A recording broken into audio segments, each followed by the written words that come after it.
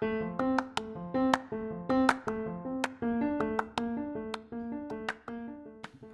everyone, and welcome to the #Career Goals podcast. I'm your host, Adelaide Walsh, and each week I interview incredible women on how they crafted their amazing careers.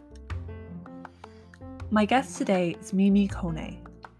Mimi is the founder of Mina, a luxury hair salon that seeks to empower women and create an environment where clients from all backgrounds and cultures are welcomed. Whilst working, Mimi often became frustrated with the lack of customer service and quality experience she received in hair salons. She worked hard and knew she deserved better.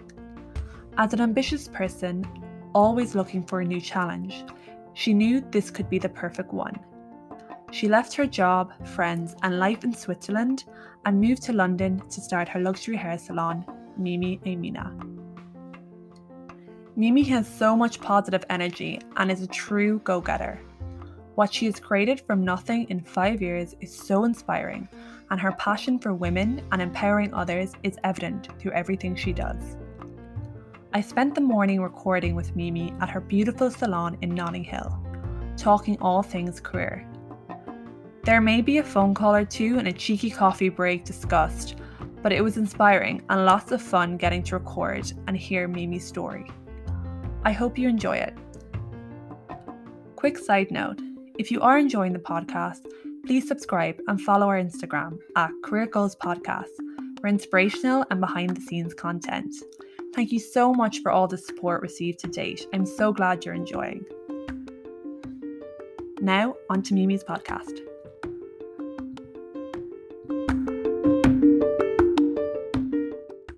So Mimi, tell me about your school days and what did you want to be when you grew up? So my school days, I was very, very competitive. Really? And I wanted to be an entrepreneur or to be a lawyer. Those were the two things I really wanted to be. And I always told myself that I would be successful. I want to be successful. I want to be able to have a big house. I was very, very ambitious from the young age. And school was very competitive. So I think this gave me also the drive. Okay, amazing. And so you wanted to be an entrepreneur or lawyer. So how did your kind of first job, start of your career look like in order to kind of meet those ambitions? So first of all, what happened is after having my A-level, I moved to France to study.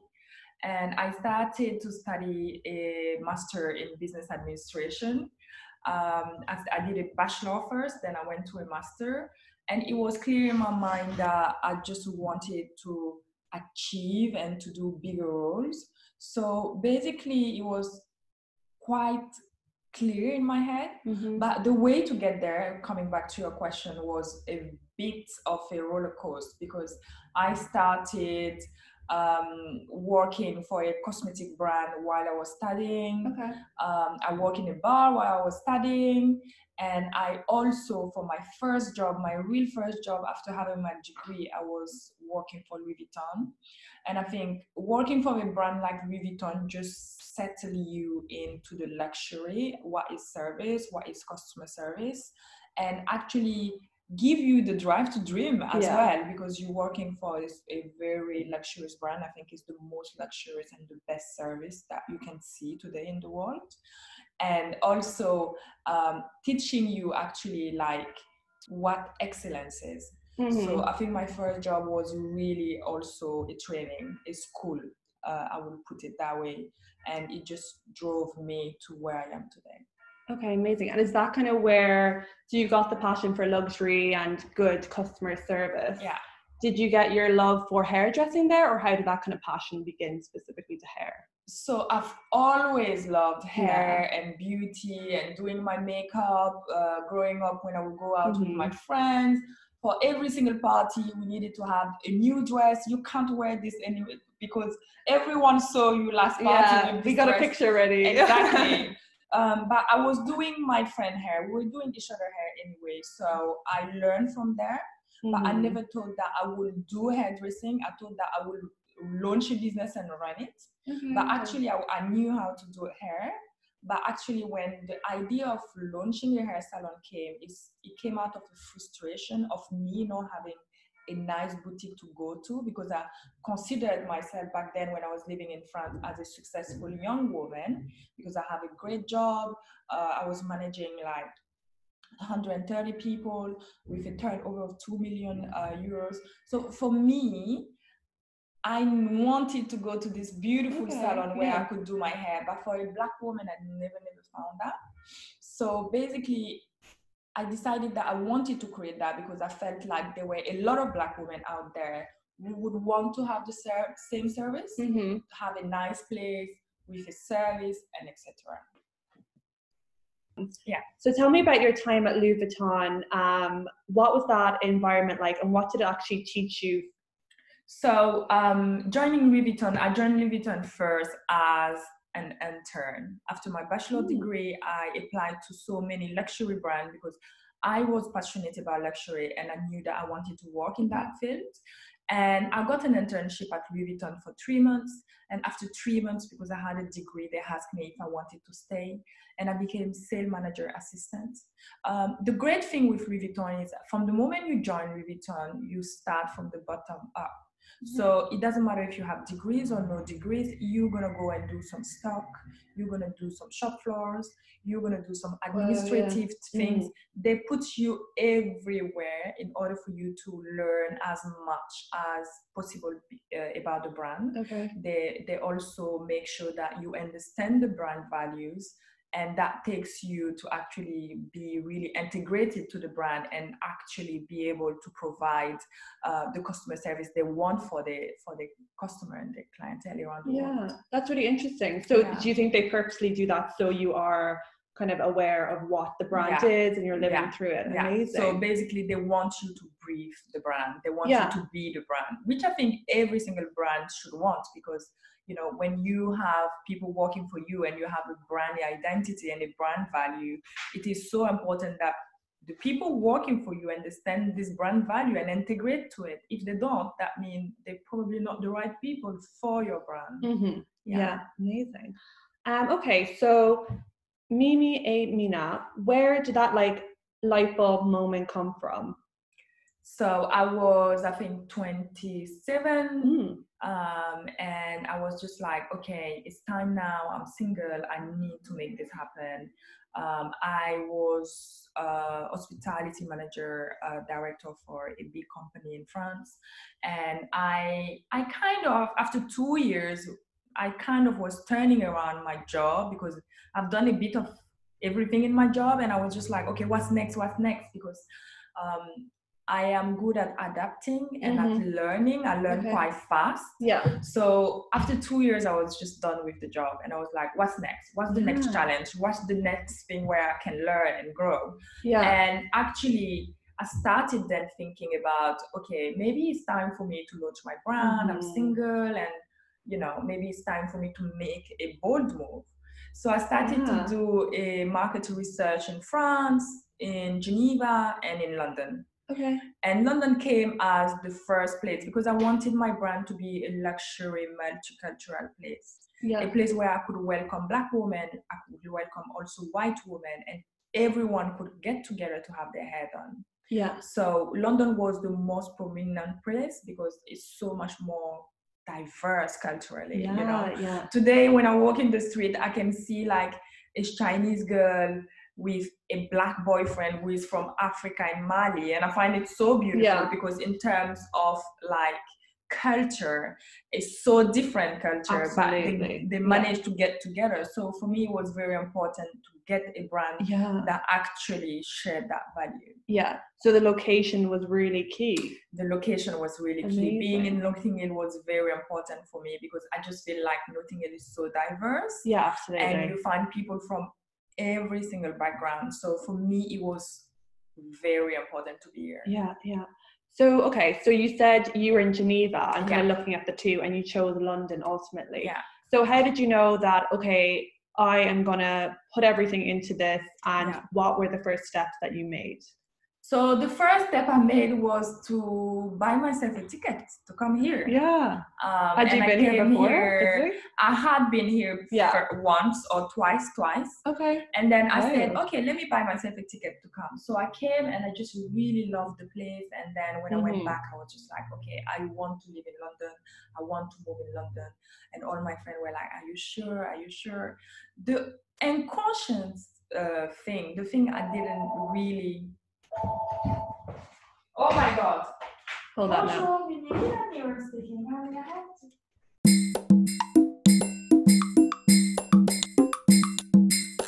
Okay, so you were just talking about the first move that you made was buying a ticket. Yeah, so I bought a ticket and my friends were like, oh, you are so crazy, you know, it's such a change of life.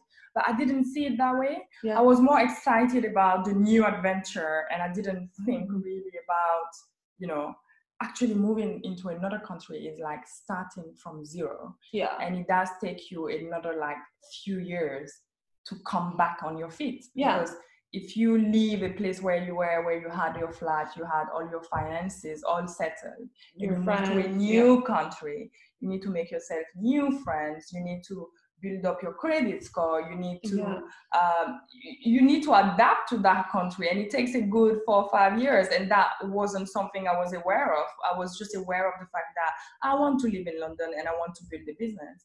And actually when I came, those was the step, like to actually like learn the language, you know, live with other people, because I wasn't living with other people when I was in France, live in a flat share, you know, those little things that you don't think of but actually make a big difference.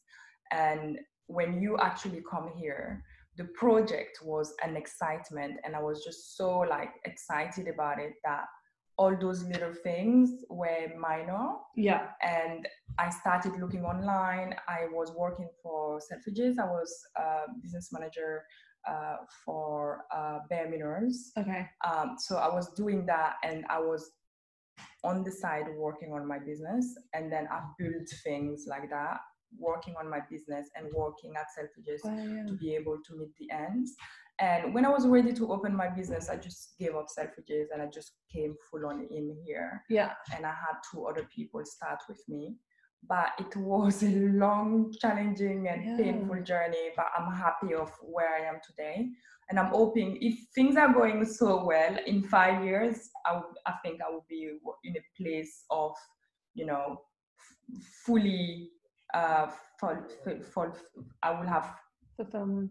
Yeah, I will be in a place of fulfillment. Yeah. Sorry, I'm French. No, you got it.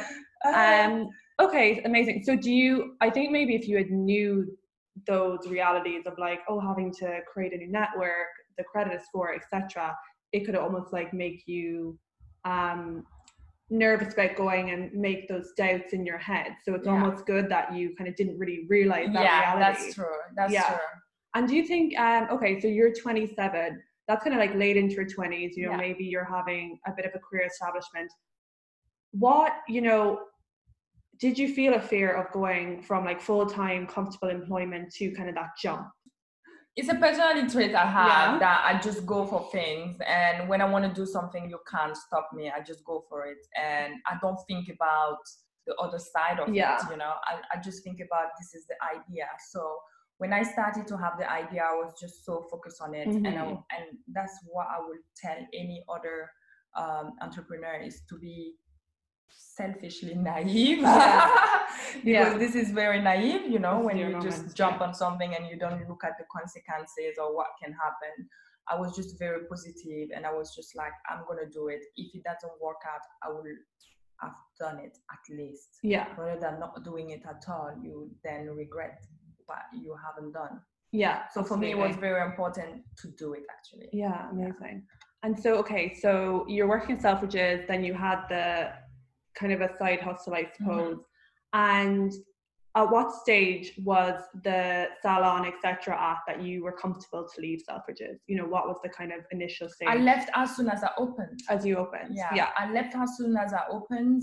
I had savings to help me open the salon, so that was nice.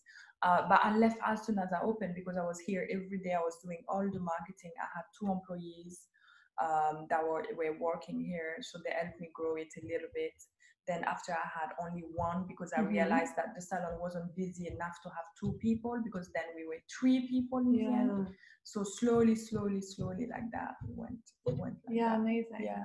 Okay, so tell me about Mina. What is the concept and what makes it unique?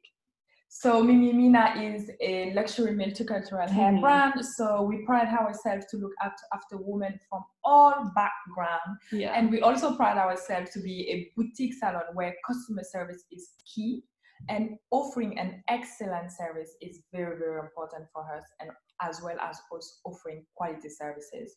So Mina is a kind of a community. So you come here, you chat with everyone, even if you don't know the client, you chat with them at the end because it's small and it's cute, and everyone is chatting with everyone. So it's kind of a community of women, empowering and inspiring women, because we're so proud of who we welcome. We welcome such amazing women.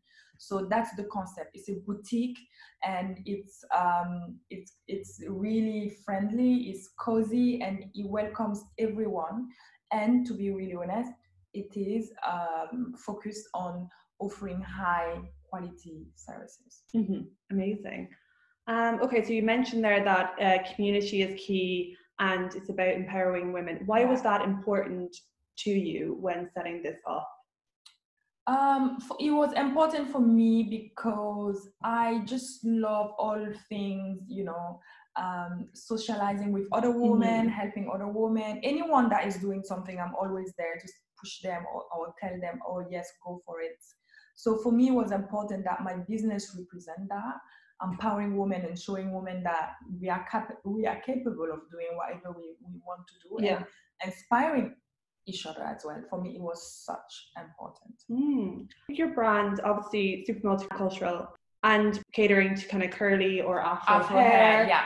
Why was it important to have kind of a space? What were kind of the challenges maybe experienced before, and why was it important again to you to kind of create a gorgeous space? Because I was, as I told you earlier, I was very frustrated when I was myself going to the salon to not have any service, to not have any experience. I would wait for hours.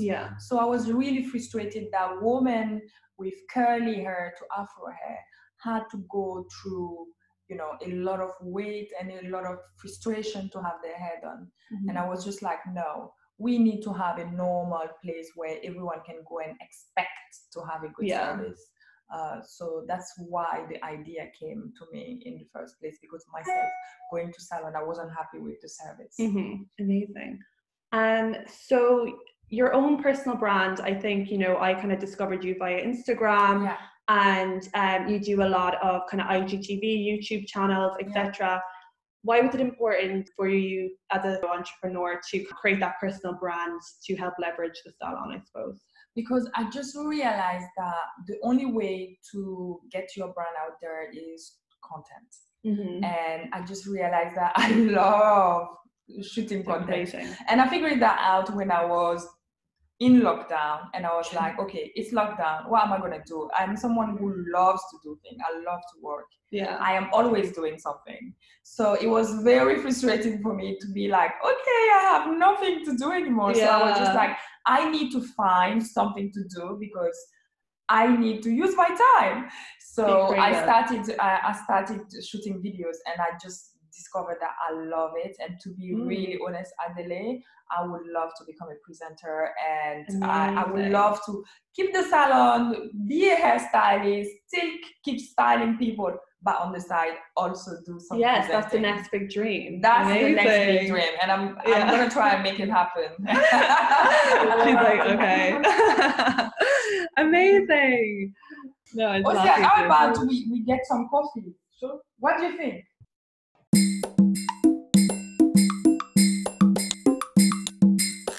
So one of your recent projects has been working with Eve on her new talk show, I think.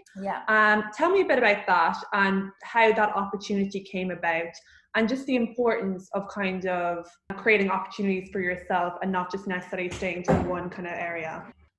First of all, she's such an amazing person. She's so I did not know she lived in amazing, London. so down to earth, such a nice person. I'm so glad, and I just feel so grateful to work with her, because it's so nice to see someone of this success be so down to earth. It's so nice to see. So Eve has been coming to the salon for a year now. So she's been coming here time to time to have her hair done. And when the opportunity came out, she just told me, "Oh, my producer is gonna call you." That's only what she told me. And then he called me and he said, "Hi, Eve told me she's really excited. She would like to work with you." And I said, "Oh, okay."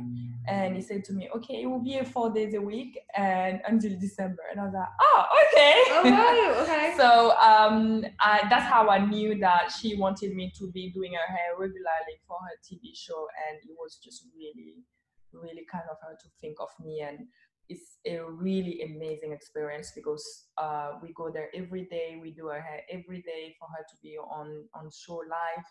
And it's great to see also how it works on TV, and how you work with hair on TV. You know, hair and beauty in a salon and hair and beauty on a set is completely different. Really, so it's a really, really great experience that I'm having, and I'm so grateful to have.